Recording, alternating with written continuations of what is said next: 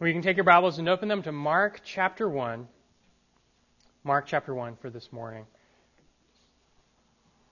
And as you're turning up, I'll ask you a question as I often do. Do you trust what you eat? Food is a big deal next to oxygen and water. It's pretty important to our lives. So do you know what you are eating? And do you know where it is coming from? Today that doesn't seem very possible anymore. We are so far removed from hunting and gathering and getting our own food.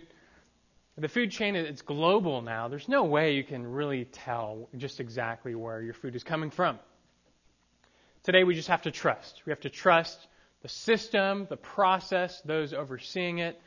We've got to trust that little sticker on the pack of meat that tells you this has been tested and approved. Someone is watching.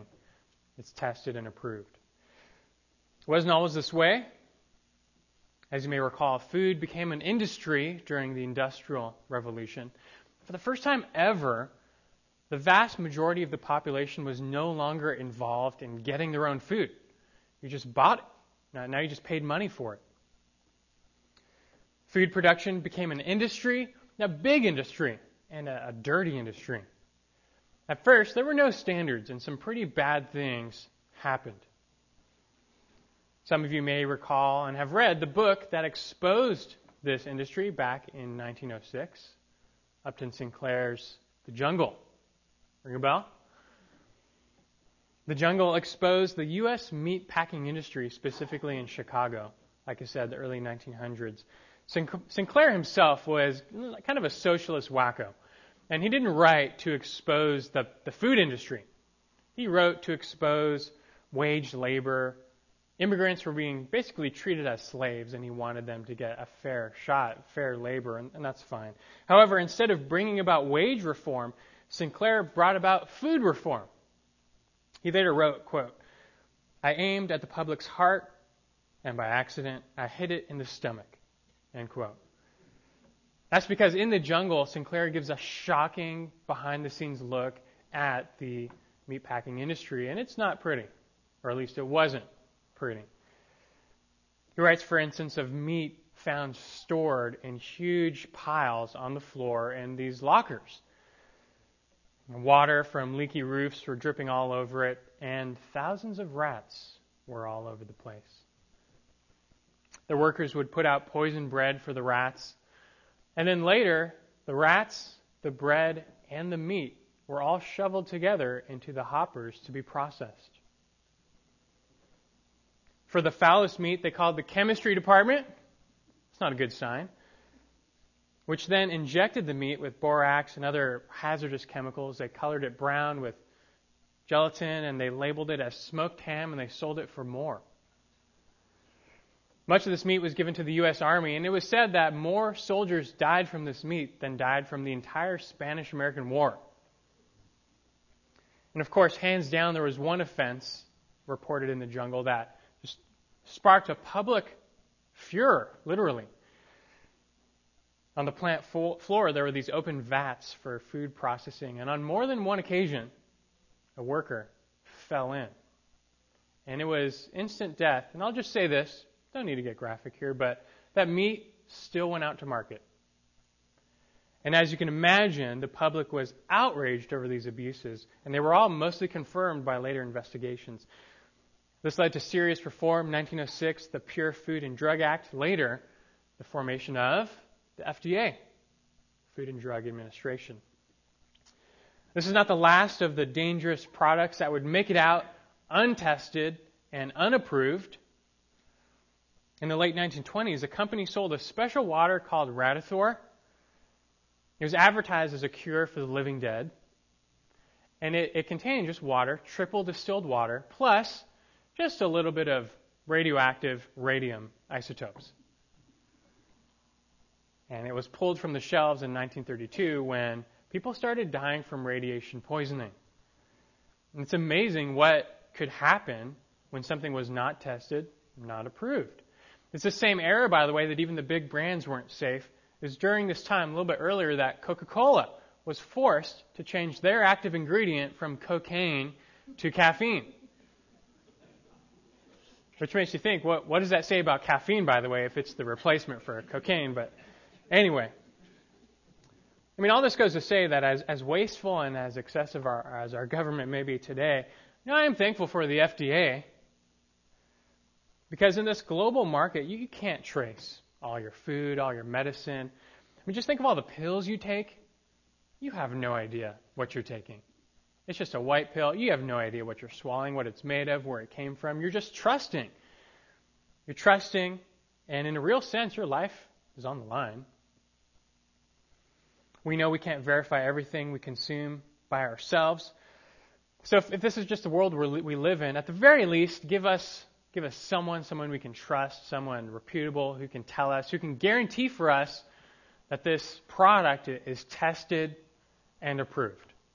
At the very least, let us know that this food or this drug that is supposed to heal us and not harm us has been tested and approved, that we can take this. I tell you all this, of course, as I often do, because there's a real parallel here with spiritual truths.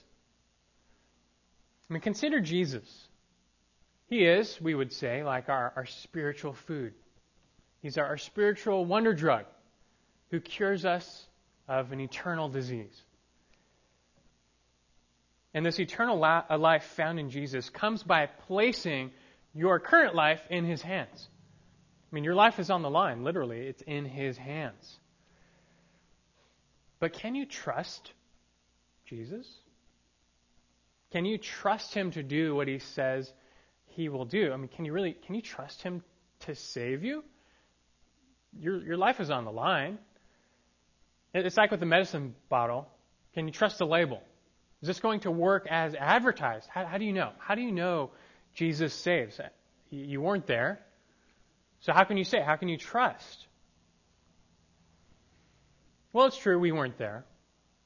Someone was there, however, and God was there. In the Bible, we have God's own testimony that Jesus is true. More than that, we find that God Himself declares Jesus to be tested and approved. Jesus comes to us with God's stamp on Him, God's stamp of approval. He is certified, you could say, by God as the Messiah. And so you can trust Him. You can trust Him with your life, and you should. For there's no more trustworthy source than God Himself.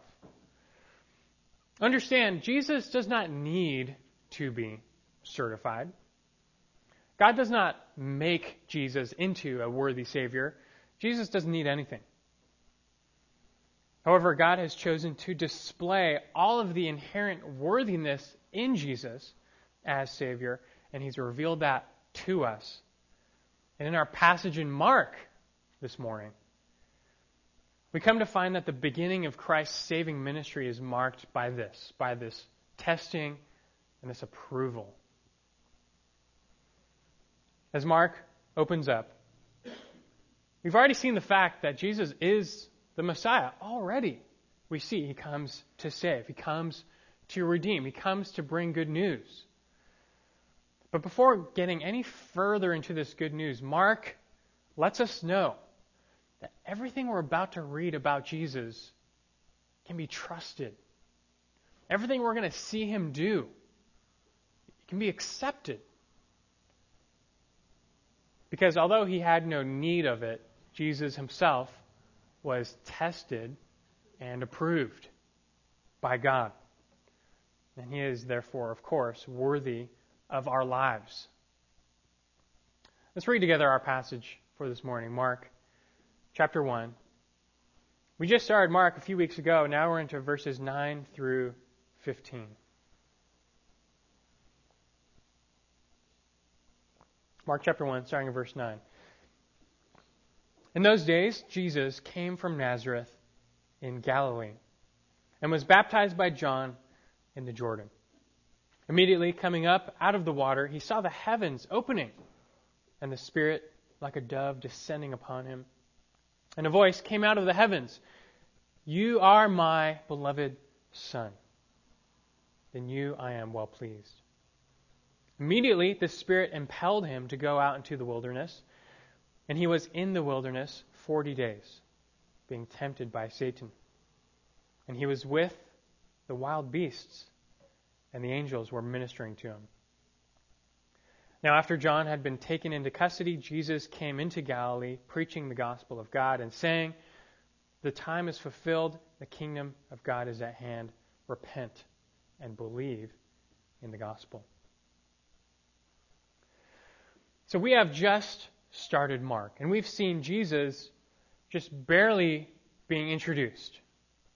He's been announced. John the Baptist has come. He's paved the way. Now John is about to be taken out of the way, and the rest of Mark is all about Jesus. Jesus and his ministry is center stage. And the passage we have before us transitions us from the time of John to the time of Jesus. We're about to see the work that Jesus came to do. But before we see this, the triune God shows up, so to speak, and certifies that Jesus is Savior. Before this saving work really begins, God lets us know that He can accomplish what He sets out to do.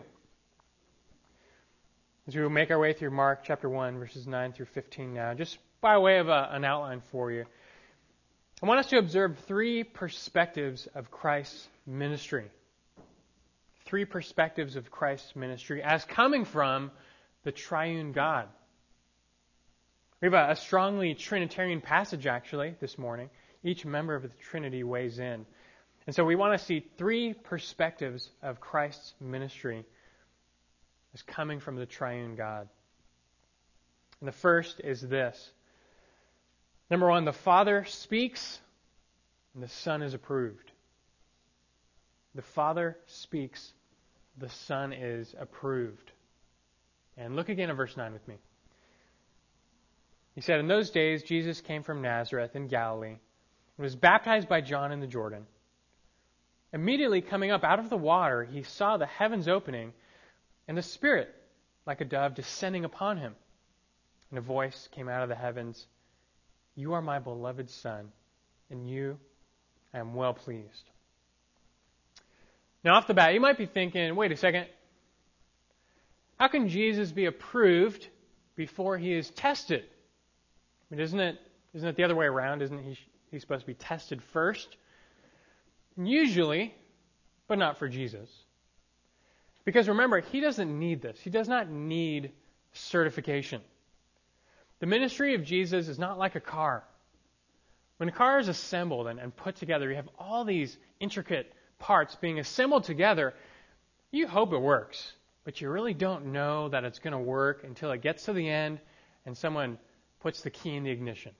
You just don't really know if it's going to work. And even then, you've got to put it through its paces and run lots of tests. You just got to make sure that it works properly. Jesus is not like that. He was never created. And this is not the start of his ministry. His ministry is eternal. As God, therefore, he does not need certification to get started. Jesus does not need to be tested in order to determine whether or not he can save. No, he can save. He is able. His testing has another purpose. It comes next. We'll see that shortly. But from the get-go, he's approved. He's approved from the start just because of who he is. God declares and testifies who Jesus is and what he will do. The Son is approved. And we're clued into this by a voice from heaven. And this all starts at the baptism of Jesus. Verse 9, "In those days Jesus came from Nazareth in Galilee." As we learned last week, John the Baptist foresaw someone coming after him, one who is mightier than him, one who would come baptizing the Holy Spirit. And verse 9 makes crystal clear, in case you were wondering, that this one is Jesus. And who is Jesus? Who is this figure? I mean, just imagine if you're reading the book of Mark for the first time, and you've never heard of Jesus before. Just imagine that. Who is he? And here, so far, we've learned very little about Jesus. Remember, Mark, he tells us almost no background about Jesus. We don't hear about his birth, his adolescence, childhood. We don't know what high school he went to. We don't know what he looked like. We don't know what he wore. We don't know what his occupation or hobbies were. Mark doesn't tell us nearly any background. He does that because he wants us to see Jesus through the lens of his ministry, and that's to come. But here in verse 9, we get a little bit of background. Just a little bit. We find out where he's from. We find out where he's from. And where is he from? What does it say? He's from nowhere. And you may be thinking, no, that doesn't say that. It says Nazareth in Galilee. Like I said, nowhere. This was a small, middle of nowhere, podunk town. It was just a meaningless, insignificant town. Nazareth didn't even get a mention in the Old Testament. It is so small and insignificant. It'd be like saying that Jesus came from Weaverville, California. Exactly, right? Strangely enough, I have a friend in Weaverville, but most of you probably don't. You've never heard of it. And clearly this Jesus, whoever he is, he's not like the religious leaders of the South. Interesting, he doesn't come like one of these pompous Pharisees from Jerusalem. He comes from this small, rural town in the Gentile-dominated north. He's got very humble beginnings. It almost clues you in on what type of ministry this Jesus will have. You think he'll be characterized by pomp and circumstance, or by humility and service? Anyway, Jesus comes, and before we see him baptized with the Holy Spirit, first we see him, verse 9, get baptized by John in the Jordan. Now here you might be having another question.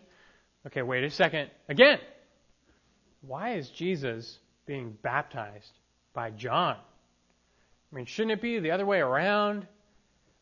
I mean, after all, do you remember what we learned about John's baptism last week? It's very significant. John's baptism was essentially an admission of guilt. If you went down to the Jordan, you listened to John preach, you accepted, and you got baptized by him, you were essentially admitting that you were a sinful, unrighteous, guilty sinner before God. You were admitting your guilty status before God, and you needed this repentance, this washing that John provided. But if that's the case, why is Jesus going to John and getting baptized? I mean, does this mean that Jesus is admitting guilt? I mean, how would you answer that question? Is Jesus admitting guilt by getting baptized by John? The answer is yes. Yes, he is. Jesus is being baptized by John because he's admitting guilt, but not his own guilt and not his own sin. He does not have any. Rather, he is confessing ours. Jesus is being baptized by John because as Savior, he comes to stand in our place. That's the whole point of everything. He comes to stand in our place. He begins his ministry by undergoing a baptism that we deserve, and he ends his ministry by undergoing a death that we deserve. And this concept is called substitution. So I would refer to his death as have you heard this before? A substitutionary atonement. Sounds confusing until you just break it down. It means he stood in our place. If you remember in the Old Testament, God provided a means of atonement, meaning a means where people could be forgiven. They would not have to pay the penalty for their own sin. They could be let go, so to speak. And the means back then was animal sacrifice. The sacrificial system. The bull or the goat would be slain. It would spill its blood, paying the penalty of death that you deserved, and you would go free. But as we know, this was never enough. It was never enough because the blood of bulls and goats cannot actually pay for the sins of humans. It's not a one-to-one sacrifice here. If God was to truly atone for our sins, then a true substitute sacrifice was needed, and that's Jesus. That's why he came. He came as a true man so that he could stand in the place of men and women. And he came also as true God so that he could actually bear the infinite weight of sin and actually pay for sin.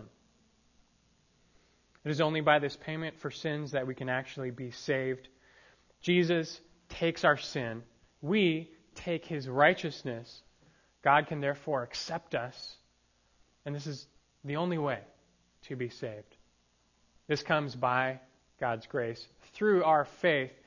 And so we find that faith in Christ as the perfect substitute sacrifice, that's the key that unlocks the door of salvation.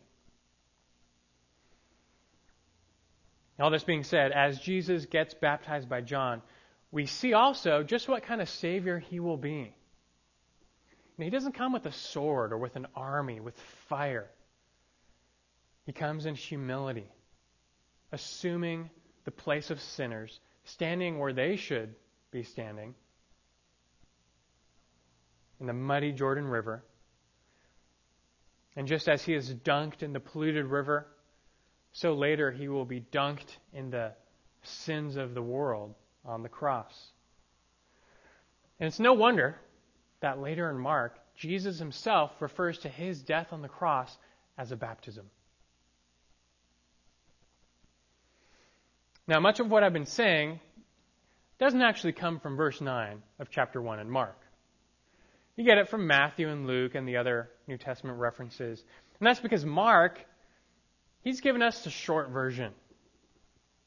Mark, he tells that the fast-paced, it's the action movie version of Christ's life. It's very fast, a lot of action. And that's why you see this word immediately everywhere. Here he's just telling the simple fact of the baptism of Jesus. And then it's on to the next event, just immediately. You see that? Look at verse 10. Immediately coming up out of the water, he saw the heavens opening and the Spirit like a dove descending upon him. You've heard the phrase, I'm sure, all hell breaks loose. The picture here, it's as if all heaven is breaking loose. So the heavens are being torn open. And now there's nothing separating God and his special presence from earth. And first, the Spirit descends upon Jesus like a dove. By no means does this indicate that Jesus did not have the Spirit of God in him before this point. He is God. He is never separated from the Spirit. However, he came as the Christ, the Messiah. Do you remember what that means? The word itself actually means the anointed one. And that's what's happening here with the Spirit. He's being anointed for ministry. Just as David was anointed by the Holy Spirit to prepare him to be the king of Israel, the king of the Jews, so here Jesus is being anointed by the Spirit. In fact, he comes as the long-awaited anointed one, which means the Messiah. He is that promised ultimate Davidic king. That's what's going on here. Most likely, the dove was chosen as a symbol of gentleness and peace, although everyone has their own opinion. The Bible doesn't really say. But we know what happens next. After Jesus is anointed, God speaks. And look at verse 11.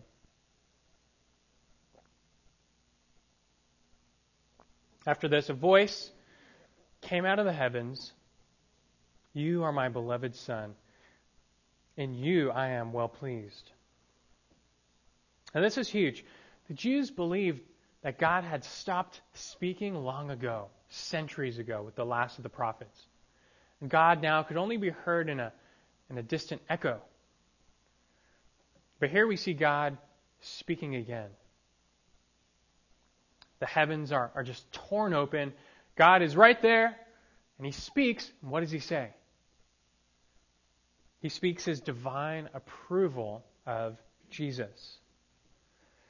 God purposely uses Old Testament prophetic language. And everything God said in the Old Testament, Jesus fulfills. He is the beloved Son. He is the promised Messianic Davidic King.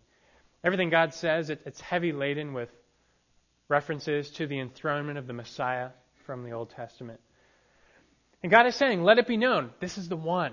Remember the one that John was talking about? This is the one.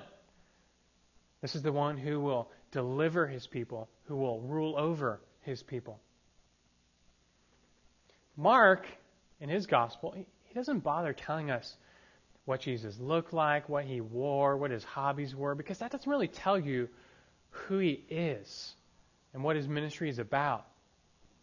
If you want to know who Jesus is and what his ministry is all about, this is all you need. Just listen to God. Just listen to God. There's no better perspective on the ministry of Jesus than this. God speaks, and the Son is approved. He is the King who will please God and save his people. God speaks, the Son is approved. It's not the only perspective we see here, though, of Christ's ministry. A second one comes to mind now in verses 12 and 13. Secondly now, the Spirit moves, the Son is tested. The Spirit moves, the Son is tested.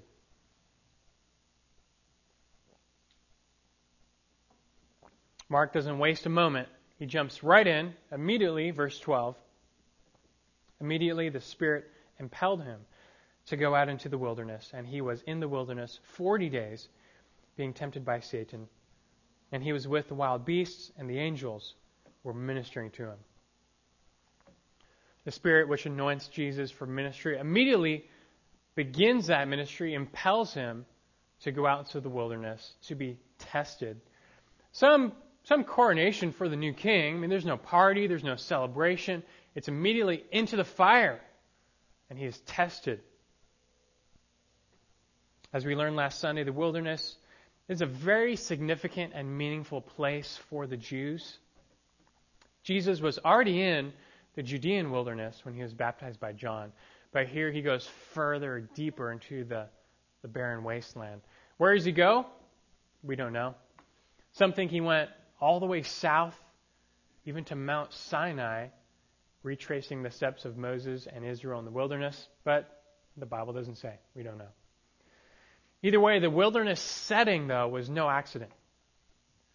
Remember, the Jews understood what the wilderness represented.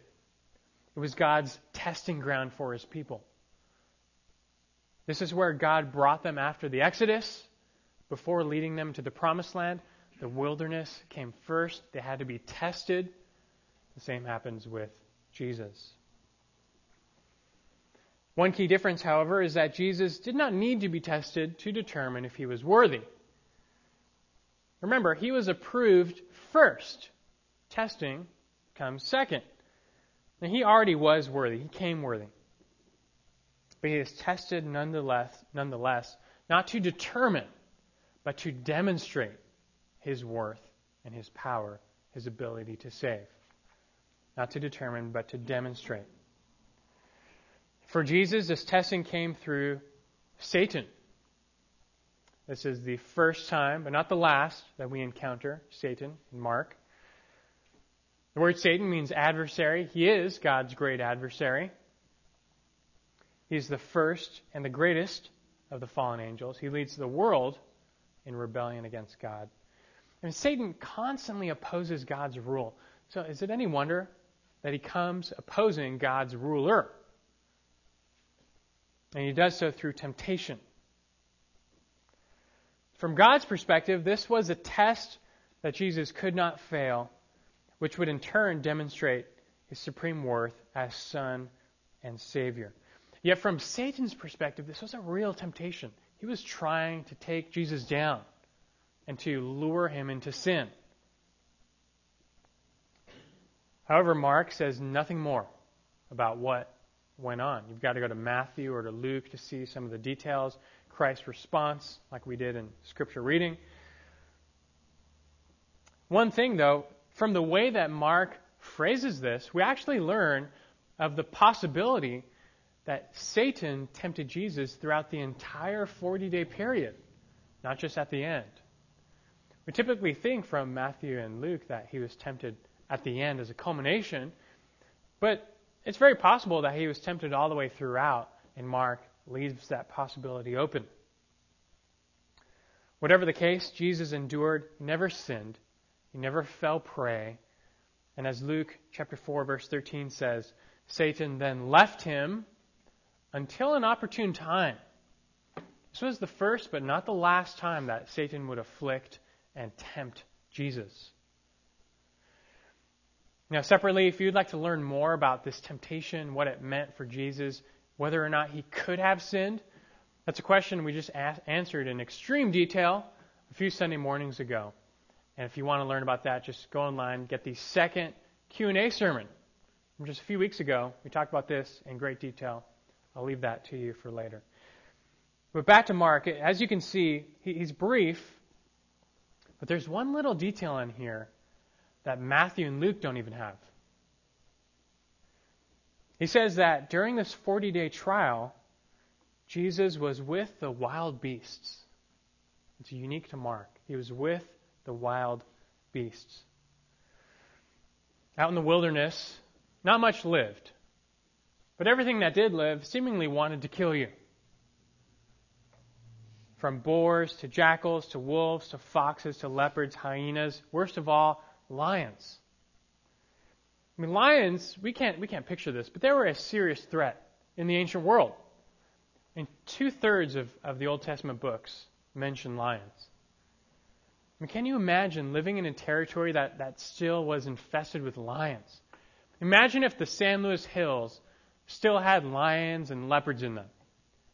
Would you go hiking and mountain biking and out for a stroll? Probably not. Probably not. Have you heard of these motion-activated wilderness cameras? They have these cameras. They're setting up a lot of them now in the wilderness, and they're used to record wildlife. But they only turn on and start recording when they detect motion. So they're perfect for catching an animal as it strolls by. And so they set up one of these in a popular California forest hiking trail, and you watch it. You see, hikers, campers pass through every now and then. Lots of other wildlife pass through. And then you see the bears. And there's a lot of bears. There's a lot of bears that pass through this trail. In fact, you see bears showing up just an hour before or an hour after humans just walked right past that spot. We just don't know what's out there, and sometimes it's better not to know. Just better not to know and pretend there's nothing there. But Jesus, he was in a true, unadulterated wilderness for 40 days. There's no tent. There's no camping gear. There's no sleeping bag. All the while, he was fasting. So at least he didn't have to worry about finding his food, but nonetheless. And we see that the wilderness environment with its wild beasts, it just highlights the idea of desolation and danger in Christ's temptation. This was a real paradise lost. This was all the more so the realm of Satan. The danger was real everywhere, spiritually and physically. But Jesus was not entirely alone, for we learn in Mark also that the angels were ministering to him. That's a good thing. How? We don't know. I mean, were they protecting him from the wild beasts? Entirely possible. We just don't know. Some think that they provided Jesus food both before and after the 40-day fast. Makes sense because the same thing happened to Elijah in the Old Testament. The angels came and ministered to him, giving him food to prepare him for his 40-day wilderness journey and fast. Very similar. But we don't know for sure. The details are unknown, but the details we do know in this little passage, they might make you think, why is this here? Mark only gives us 2 verses. It seems so random in a way. I mean, he's so brief with this temptation, but he includes some very specific details. What's going on? What is the point of this? Why is this here? And although it is short, when you start to study, you realize this is not random. It's not in here just for the fun of it. Although occupying just a few verses, this temptation of Jesus and its circumstances is very significant. For here we find Jesus fulfilling part of his mission and revealing part of his role. Who did Jesus come as? The Savior? Yes. The Son of God? Of course. But also the second Adam. He came as the second Adam. And let me explain. Several passages speak of Jesus as being like Adam. Adam was the first man. Jesus is the second man, the last man, the ultimate man. Jesus came sharing Adam's humanity. Jesus is a true man, just like Adam was a true man before the fall with no sin nature. Christ had that same human nature, a pre-fall human nature. But we know Adam didn't stay that way. And after the fall, he plunged himself and all of humanity into death because Adam was the head of humanity. He was the representative of humanity. And to undo this fall, therefore, a new head is needed. You need a new representative for humanity. And that is Jesus. Jesus came to undo what Adam did, to resolve the sin problem. And so he came as the perfect man, the second man, so to speak, who would give life and not death to those under him. 1 Corinthians 15:22, for example, says, "For as in Adam all die, so also in Christ all will be made alive." Along these lines, we see many parallels between Adam and Jesus in the New Testament. And one parallel in particular is this temptation. This is a real parallel here. And notice, both were tempted by Satan to disobey God. And both were tempted by Satan to not believe God and his word. Just think about this. What were the last words ringing in the ears of Jesus as he went out into the wilderness to be tempted? What were the last words coming from God, as far as we know, ringing in his ears? They were, "You are my beloved Son. You are my beloved Son." Spoken by God the Father himself. Shortly thereafter, Jesus goes out into the wilderness to be tempted. He encounters Satan. And what does Satan say to him? Like we learned in Matthew 4:3. First thing he says, "If you are the Son of God, command that these stones become bread." Do you see what's going on? I mean, Satan is essentially trying to make Jesus doubt what God had just said. I mean, you're not really the Son of God, are you? I mean, come on. If you are, then you've got to prove it. Do this. Do that. And several times. It's the same temptation. But this is where the similarities end. For Adam and Eve succumbed to temptation, Jesus did not. And it's not like Adam and Eve could blame it on their environment. I mean, they were in the perfect Garden of Eden, the lush Garden of Eden. They had all the food they needed. They were in perfect harmony with the animals.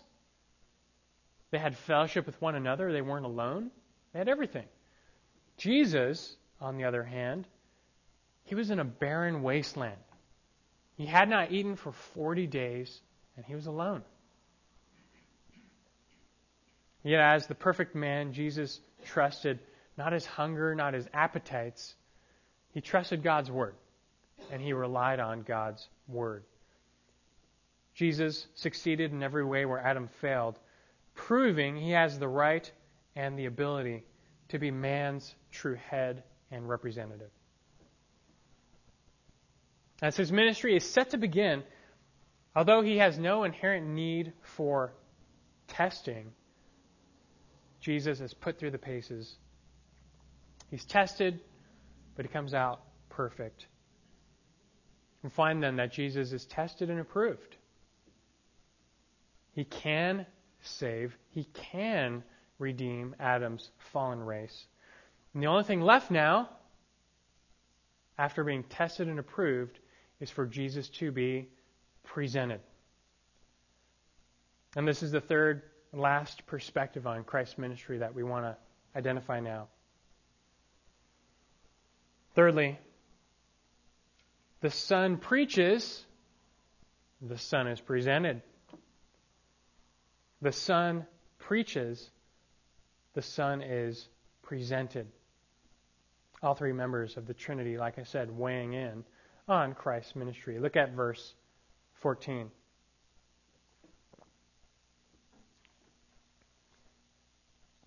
Now, after John had been taken into custody, Jesus came into Galilee, preaching the gospel of God and saying, "The time is fulfilled, and the kingdom of God is at hand. Repent and believe in the gospel." With Jesus being tested and approved, it's time now for him to be presented to the world. And that's what we see for the rest of the Gospel of Mark. He did not come to hide his light under a basket, but to let the world know, and the time for that is now. Mark picks up the ministry of Jesus, like verse 14 says, after John had been taken into custody. That's something we'll see next week, the Galilean ministry. I'll tell you about that next week. But the turning point here was the arrest of John the Baptist. We see that the work of the forerunner was complete. And we also learn that John preceded Jesus in more ways than one. Not only in life, but also in death. And John presented a kingdom that the world wanted nothing to do with, so they eventually killed him over it. It makes you think, well, what are they going to do to the king who comes preaching that same kingdom? And we know how the story ends, but it's all part of God's sovereign plan. You see in verse 14 where it says John had been, quote, taken into custody. The word in the Greek is paradidomai, which literally means being handed over, one being handed over to another. And that same word that's used of John here, same word is used of Jesus several times in Mark. As we know, he too is handed over. He will be handed over also to ungodly men to be put to death. But Mark and Scripture makes clear that, men were responsible for the death of Jesus, but ultimately, God handed him over. God was behind his death. God gave his Son. He sent his Son to the cross to pay the penalty for sin. Of course, we will see much of that to come. But here we see Jesus coming into Galilee now. He's preaching the gospel of God. The fact that he's preaching the good news lets you know, in case you were wondering, that Jesus was not defeated by Satan in the wilderness. Otherwise, there would be no good news. Rather, he was victorious, and now he stands announcing that the time of God is at hand. And what does John preach? Or rather, what does Jesus preach? And Mark captures the essence of his message coming from Christ's own mouth. Verse 15, he says, "The time is fulfilled, and the kingdom of God is at hand. Repent and believe in the gospel." You'll note that the gospel preaching of John and Jesus, it never included the cross. How could it? The cross did not happen yet. Atonement had not been provided for yet. So we don't find Jesus preaching Romans 10:9, that if you confess that God raised him from the dead, you'll be saved. The death and resurrection hadn't happened. It cannot be preached. Immediately, though, after the death and resurrection of Jesus, the Spirit opened the mind of the apostles to realize that this is it. This is the real good news, the death and resurrection of the Savior. That's the key to unlocking salvation now. And no one can be saved now apart from confessing this. No turning back the clock now. To be saved, you must go through the door of Jesus, and that now is a crucified and resurrected Jesus. But during his time on earth, the preaching of Jesus was much like the preaching of John. He was aligning people to God. He was setting them back on the path of God. And this is why we see Jesus picking up John's message of repentance and belief. Turn away from your sins. That's repentance. Turn away from what you're living for, your rebellion against God, yourself, and then turn toward God. And that is faith. Repentance and faith are like two sides of the same coin. They always go together, and they function to set you on the right path. You can't go left and right at the same time, or up and down. You can only travel one path at once. The problem is that all people after Adam are traveling on the path of destruction, and that's why Jesus calls us to repent. Turn from your ways and your sin and get back to God. Return to Him. For it is in Him that the time is fulfilled and the kingdom of God is at hand. Mark does not elaborate here about this kingdom. What is it? We'll come to see. Time will tell in the Gospel of Mark. But for now, you know for certain, Jesus says it's coming. It's near. It is at hand. And most of all, the kingdom comes with the king. If only the people had eyes to see, they would have realized that the kingdom and the king was standing right before them. Jesus is the coming king. He's tested, he's approved, and from then on, he has been presented. He is the God-certified Messiah, the triune God-certified Messiah. Yet amazingly, the people would not accept him. Even though he was approved by God, he was rejected by men,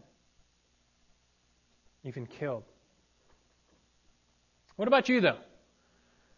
Do you accept this king? Or do you join those who have rejected him? Are you still living this life for yourself, your ways, your sin? Or have you also repented and turned to Christ as King, Lord of your life? You follow him. Today, you all are in a very privileged position. You know the whole picture. You've got the complete revelation of God just sitting in your hands. So what is your excuse? Jesus is presented to you. He's tested and approved. He is king. So do you bow the knee or not? We're not talking about praying a sinner's prayer, signing a card, doing an altar call. We're talking about repentance and belief. And consider the path of your life. Is it for God or against God? Do you live in submission to God's will and God's ways, following the King?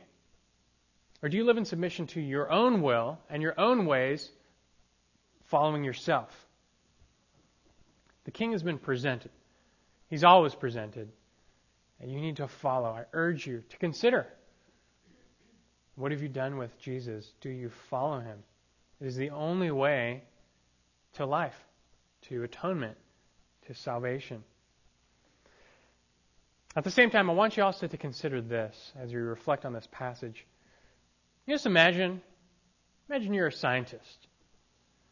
And you're trying to find the cure for male pattern baldness. It's a valiant effort, and I hope it gets done before it's too late for me someday. So you come up with a little drug, you give it a test, you have a test subject, and you discover that you have not cured male pattern baldness, but you discover on accident that you may have found the cure to cancer. I mean, could this be true? This is amazing. Everybody needs to know about this. But before you tell anyone, you think, wait, no, I've got to test this. I've got to be sure about this. So you run trial after trial verifying that your drug works. You let the government in so they can do their tests and verify things. Finally, after years of due diligence, you have it. You've done it. The cure for cancer. It's tested. It's approved. This is amazing.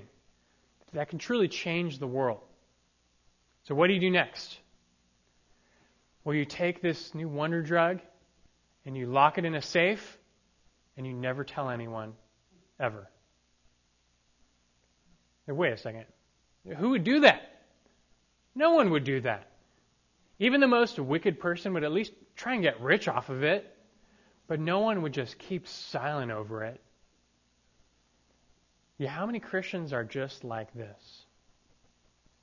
You have in your possession the cure for death, for eternal death.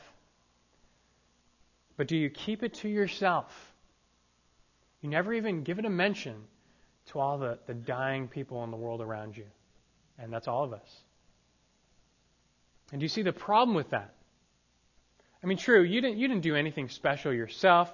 It's not your cure. You didn't invent this. You didn't produce this. It is Christ's cure, so to speak. But it doesn't matter. The secret is out. It's yours to share. So what are you waiting for? You also need to be presenting the Son. Jesus did not come so that he could hide his light, but that rather it would be shared. And the same needs to be true of you. For those who have received the light, you need to let it shine and share it. He is the Messiah. He is the King. He can save. And all that's left now is for him to be presented to the world and shared with as many people as you can. I want you just to think of that one person you know. You know someone. The friend, the relative, the neighbor, whatever. You know someone, and you know that they need to know about the Lord, but you're scared. Think about that person and resolve in your heart, I need to just present the Son to them. I need to just tell them about Jesus. I have to do it. Fear often comes into play, but you can't be driven by fear. Instead, overcome that fear with joy. You have to be so overjoyed in the Lord that you can't help but tell someone. You can't help but share. You can't help but speak. It's like you're a cup and you're filled to the brim with joy in the Lord. And when someone just bumps into you, you're going to overflow. You can't help it. It's just there. It's in you. It's going to come out. That's what you need to focus on. This is all just the beginning in Mark. Have we not just scratched the surface, barely into chapter 1? There's so much more to come, but I hope as we progress and we see more of the Savior, and that's all we're going to see, more of the Savior, that you would grow in your joy and your excitement over him. I pray that as we learn more, that God would build not just your knowledge, but your joy in the Son who saved you, for he's worthy to be praised. He's worthy to be presented. Let's pray. God in heaven, we have to confess it is true. You and your Son is worthy to be presented. The world must know. This is the best news. The Savior has come, that the cure for death is here. We confess the weight of our sin. I pray we all know that how guilty we are. Our sins go before us, and there is nothing we can do about them. We stand before you guilty, condemned, justifiably so. And the only hope is this atonement from this substitute, Jesus, the God-man. Lord, we have to say again, thank you for sending your Son into the world to die for us, to stand in our place, both in the muddy Jordan and on the dirty cross, to live and die for us that we might be forgiven 100%. We live based on this atonement. And so now we give you our life. How worthy are you of our lives and of our voices? How can we not now, Lord, present this good news to others? I pray for those here who are scared. And we know the fear of man goes before us. It can be frightening. I pray for those, Lord, that you build a greater joy in their heart to overpower that little bit of fear. And may we all be excited in the Lord and joyful in the Lord, that we can't help but letting the world know. And I really pray, Lord, that this community and the city around us is transformed by the light that we possess. We cannot just keep it in these four walls. We must let the world know and give us grace to do so and to be bold for your name's sake. The Son is tested. He is approved. Just needs to be presented more and more. And we do that now. Lord, in your name we pray. Amen.